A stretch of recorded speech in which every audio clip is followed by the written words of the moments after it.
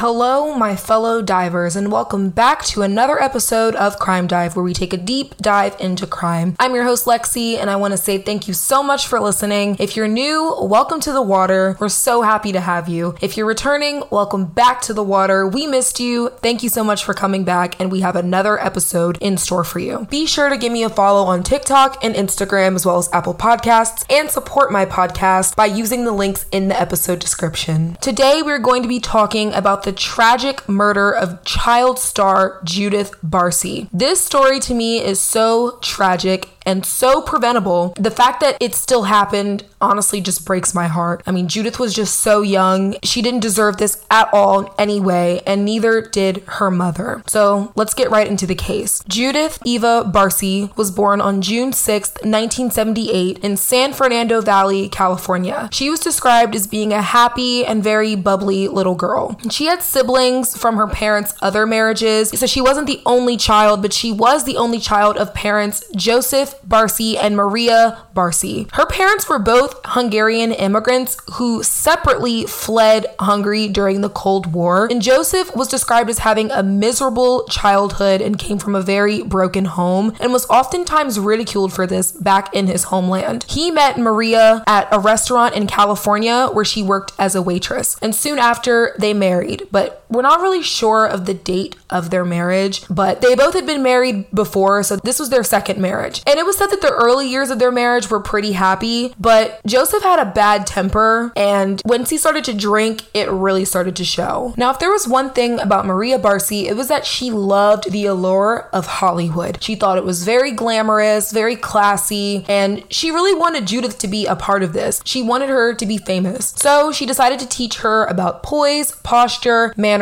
and voice control to kind of prep her for a career in Hollywood one day. She was a little bit of a stage mom before Judith even started acting, but she still wanted her to have a normal life. So in 1983, at 5 years old, Judith went to the San Fernando Valley ice rink with her mother, and she was actually mistaken as a 3-year-old by a camera crew that was shooting a commercial there. And they immediately loved her look. They thought she was so cute. I personally think Judith was adorable. And she was cast in a Donald Duck orange juice commercial, and it became her first ever gig. And with that, she got more than 70 commercials during her lifetime, including commercials for Campbell's Soup, Toys R Us, and Jif Peanut Butter. As the roles started to pour in, she hired a manager named Ruth Hanson to get more roles. And with that, Judith made her acting debut in 1984 on NBC's miniseries Fatal Vision, and she played a little girl named Kimberly McDonald. The same year, she was on ABC's police TV series called Jessie. In 1985, she guest starred in CBS programs Knots Landing, The Twilight Zone, and ABC program The Fall Guy. She was also featured in TV films Kids Don't Tell, Do You Remember Love, and There Were Times Dear. In 1986, she got her first recurring role as Anna on NBC sitcom Punky Brewster. And then she got a few more small roles before she made her big screen debut in 1986 in an action drama called Eye of the Tiger. Just a year later, she landed her second big screen role in a film called Slam Dance. So Judith's career was slowly starting to take off. She was starting to gain a little bit of traction, and the roles were becoming more and more consistent. So as I said earlier, when she was first discovered, Judith was mistaken as a 3-year-old at 5 years old because she was very short for her age. And this is because she had a growth hormone deficiency. Judith began taking hormone injections at UCLA because she was so short. But being short allowed her to play characters that were much younger than she actually was. So this kind of gave her a little bit more of a variety, but her mother wanted her to take these hormone injections for whatever personal reason they may have had. As I said, the roles were getting a lot more consistent, and Judith was seeing some nice financial success. She was making $100,000 a year by the 4th grade. That is the dream, man. I'm 22 and I'm not making that money. Joseph, her father, he was still working as a plumbing contractor, even though Judith was making enough money to support the family. And this probably had something to do with pride. I guess he didn't want his daughter supporting the family. He felt a little bit insecure about about that. So he still worked 9 to 5. So Judith's income coupled with Joseph's income was enough for the family to buy a 3-bedroom house in Canoga Park in Los Angeles in 1985. And Joseph, as I said a little bit earlier, he was pretty resentful of her success. I'm assuming it was some sort of jealousy, which is so weird to be jealous of your own kid. Like, don't you want them to succeed? Because of this, he was verbally and physically abusive to both Judith and Maria. And it didn't help that he was also a raging alcoholic. Joseph was arrested 3 separate times for a DUI. And in December 1986, things came to a head when Joseph actually hit and tried to choke Maria in their home. Maria was scared for her life and she called the police and reported abuse and threats. But the investigation found no evidence of abuse, and Maria later ended up dropping the charges anyway. After this incident, Joseph decided to stop drinking in order to gain Maria's trust back and get back in her good graces, but their marriage was never the same, and Maria never forgave him for that night. They stayed together, but she never forgave him. And because Maria continued to hold this grudge against Joseph, he was very resentful of her, and he continued to abuse her even though he had stopped drinking by this point. As time went on, Judith began to see more and more success, but she began missing a lot of school because of filming, but Maria never wanted this. So yes, Maria wanted Judith to be a part of Hollywood, but she still wanted her to live a normal life as much as possible, and she only let her miss school if it was absolutely necessary. But the more famous and the more roles Judith started to book, the more school she had to miss due to filming. And between 1987 and 1988, she appeared in 2 episodes of Fox's The Tracy Ullman Show. In 1988, she was featured on the show Growing Pains, NBC's Saint Elsewhere, and ABC's After School Special. So she was booking a lot of very consistent small roles. Even though Judith was starting to see success in her professional life, her personal life was very tumultuous. So Joseph Barsi had a friend named Peter Kivlin, and Peter was Joseph's confidant, and he reported saying that Joseph told him at least 500 times that he was going to kill Maria. And Peter asked him, what will happen to your little one? What will happen to Judith, your child? And little one was said to be a nickname that Joseph gave Judith. And when Peter asked Joseph what would happen to Judith, Joseph said, I gotta kill her too. Now, Judith was set to film for a movie called Jaws, The Revenge, and filming was in the Bahamas, and Judith was gonna go with her mother. Joseph was gonna stay back and work and watch the house. But before Judith and Maria left for the Bahamas for filming, Joseph threatened Judith with a knife. He held the knife to her throat and threatened to kill her if she didn't come home from the Bahamas. Pretty much saying, if you try to escape, I'm going to kill you. And she was only 9 years old at the time, and she was threatened with a knife by her own father. It was around this time that Ruth Hansen, Judith's manager, noticed that Judith's mental state was declining because the abuse at home was just stressing her out more and more. So while Maria and Judith were away at the Bahamas filming, they decided to visit Maria's brother in Flushing, New York on their way home after filming had wrapped. While they were there, Joseph called and spoke to Judith, and he pretty much said, remember what I told you before you left, kind of referencing the conversation that they had had before, where if you don't come home, I'm going to kill you. And Judith was absolutely terrified. She was hysterically crying, and Maria decided to cut the trip short and go back home to not antagonize Joseph and make him any more angrier than he already was. But this didn't help anything. The abuse and constant threats just kept getting worse and worse and worse. All Joseph did was threaten to kill Maria, Judith, and himself and set the house on fire. He would even threaten Maria, saying that he was going to kill himself and Judith and just leave Maria to suffer with the loss. And he threatened them with this on almost a daily basis.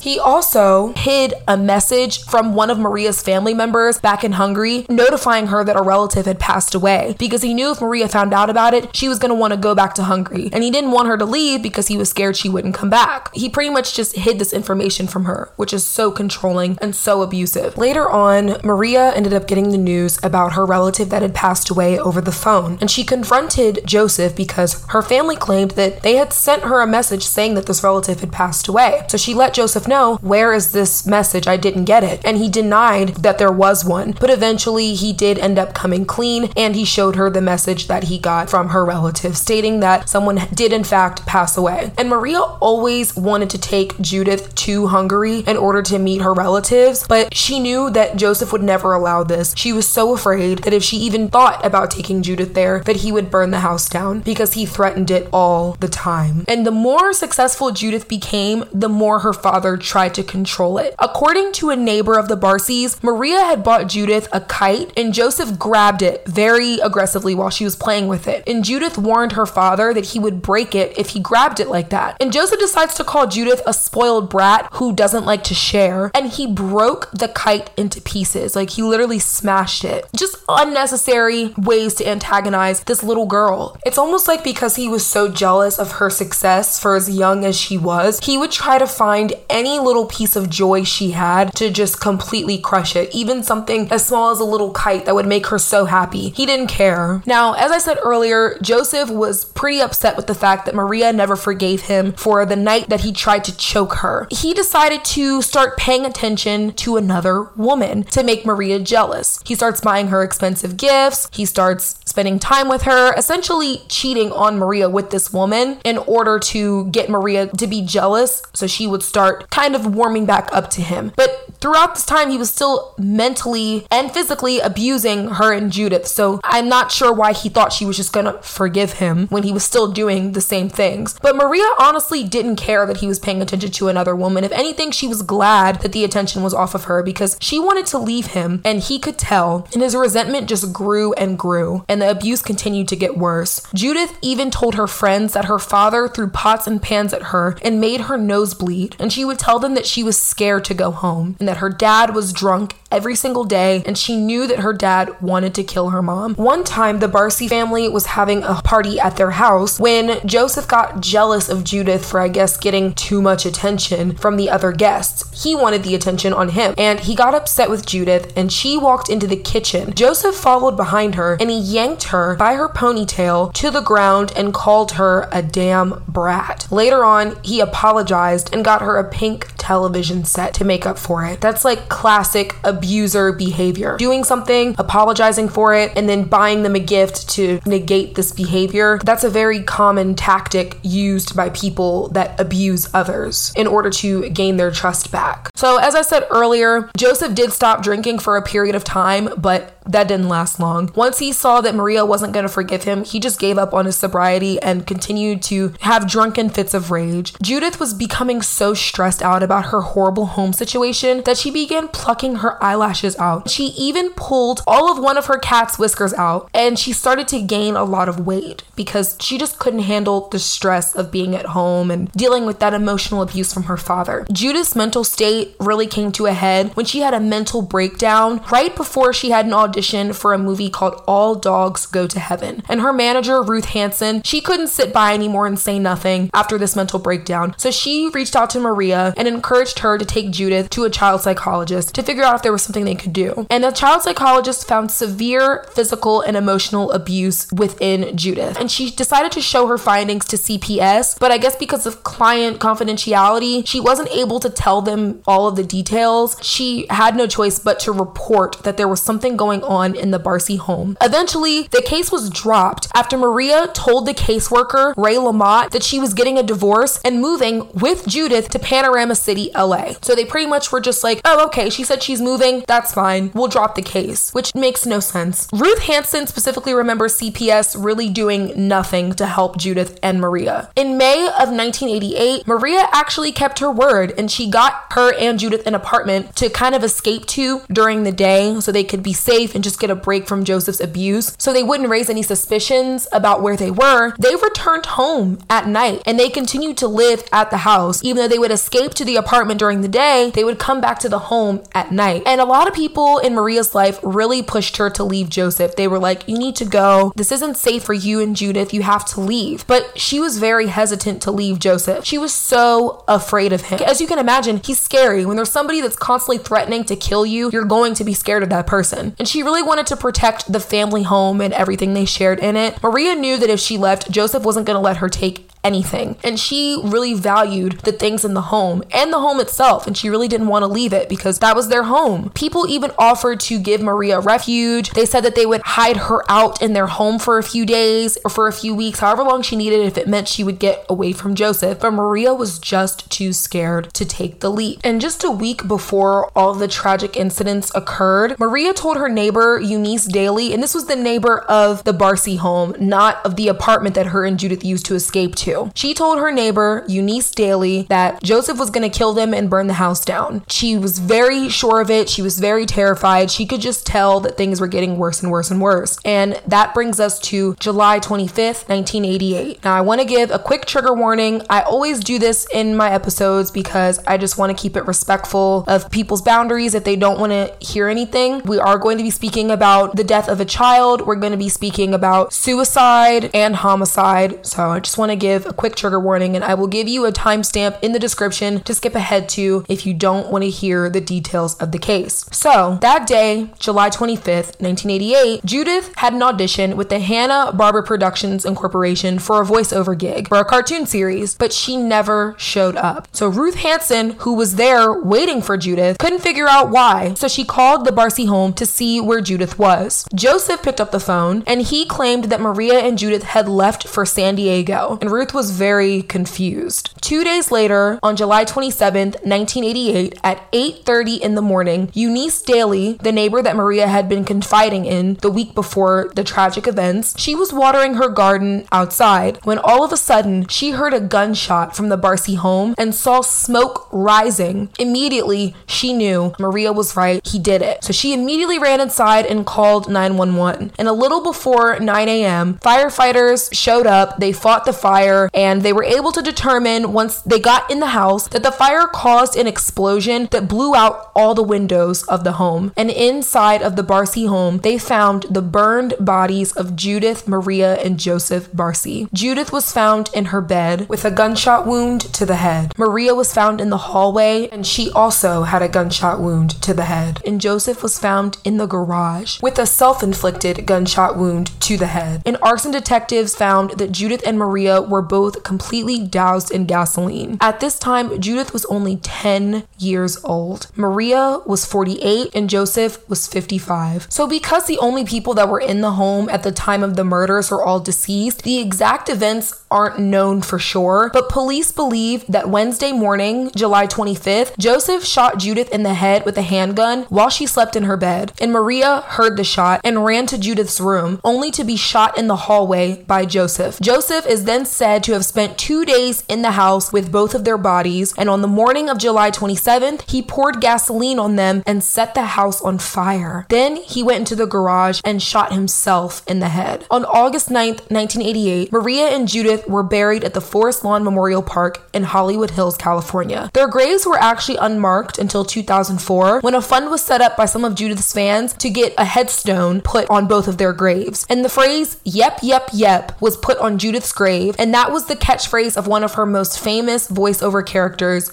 Ducky. Joseph is said to be buried in an unmarked grave, but no one knows where it is. For some reason, it's not really known what happened to his body after police got a hold of it. I just think they didn't want to release that information in case somebody wanted to mess with his grave site. I'm not really sure. That information is not available. Some of you may be wondering, how was this even able to happen? I mean, they reported the case, they went to CPS, but the case was closed and nothing was ever done. And only a few months later, the entire family was dead. Well, Maria had gone to the Los Angeles County Department of Children's Services in May of 1988 after Ruth Hanson suggested that she be taken to a child psychologist. And the child psychologist then turned her findings over to CPS. And the case was closed only a month later, and nothing was done. Because of this, people decided to kind of look into the LA County Department of Children's Services and their handling of the case. Helen Kleinberg, who was a member of the Watchdog Commission for Children's Services, decided to get the commission together and figure out what the hell happened. Why was this case not handled properly? And for the first time in the 4-year history of the Commission for Children's Services, they were asked to review a case, and this was the first one. And after doing some investigating, they were not pleased. The Children's Services Department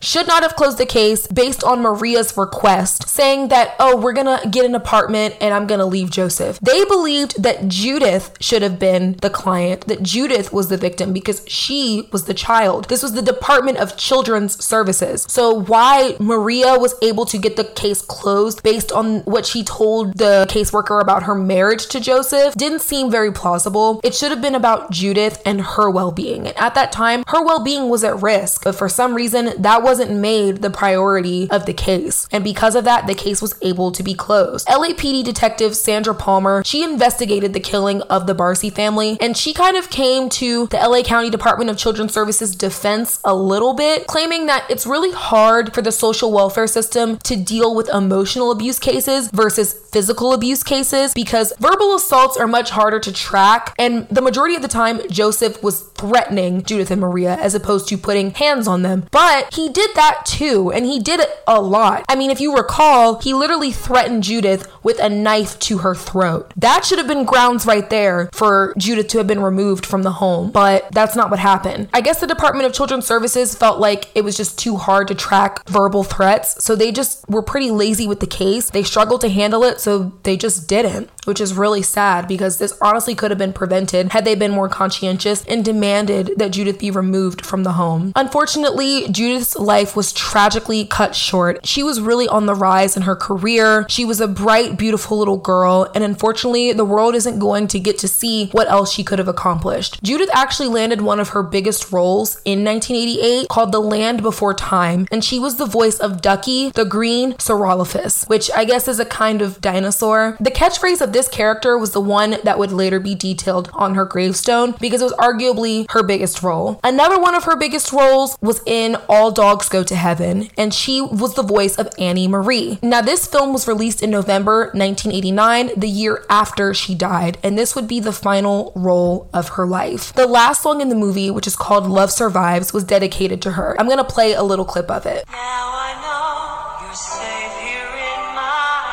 arms. You will always be with me. Never be apart. Never knew how strong my love could be. Now, this song supposedly wasn't originally in the movie, but after Judith passed away, the directors decided to put it in her honor. So that song is specifically just for her. And when you know the meaning behind it, it makes it just sound so much more beautiful. So the Barsi home was actually featured on an episode of Murder House Flip, which is a show that focuses on taking homes that were the sites of very tragic murders and revamping them into something new and fresh. I guess because the people that live there kind of feel this dark presence and they feel as though spirits may be lingering, so they decide to get the house completely redone. And the Barsi home was featured in a 3-part episode. The Bernal family was living there at the time, and they had lived there for 2 decades. And they actually didn't know about the murder-suicide before moving in. I thought that was illegal. I thought if you were selling your home to someone and it was the site of a murder, you had to disclose that information. But I don't know if it's different by state or if that wasn't a thing at the time. I don't know, but I always thought that you had to let people know. The Bernal family felt like they were being watched in their home. They felt a very dark presence. Somehow, some way, they found out that this was the home where the Barsi double murder suicide occurred. So they decided to get the home completely renovated. Judith's room was gutted and completely redone, and the hosts and the designers used amethyst crystals to redecorate the home because this is said to bring peace and tranquility and cleanse the home. And eventually, they felt like the bad energy was completely gone. Today, Judith Barsi would be 44 years old, and her mother, Maria, would be 82. It's so sad that both of them were murdered by the man that was supposed to love and protect them. And this case, to me, really mirrors the Chris Benoit case that I just did an episode on.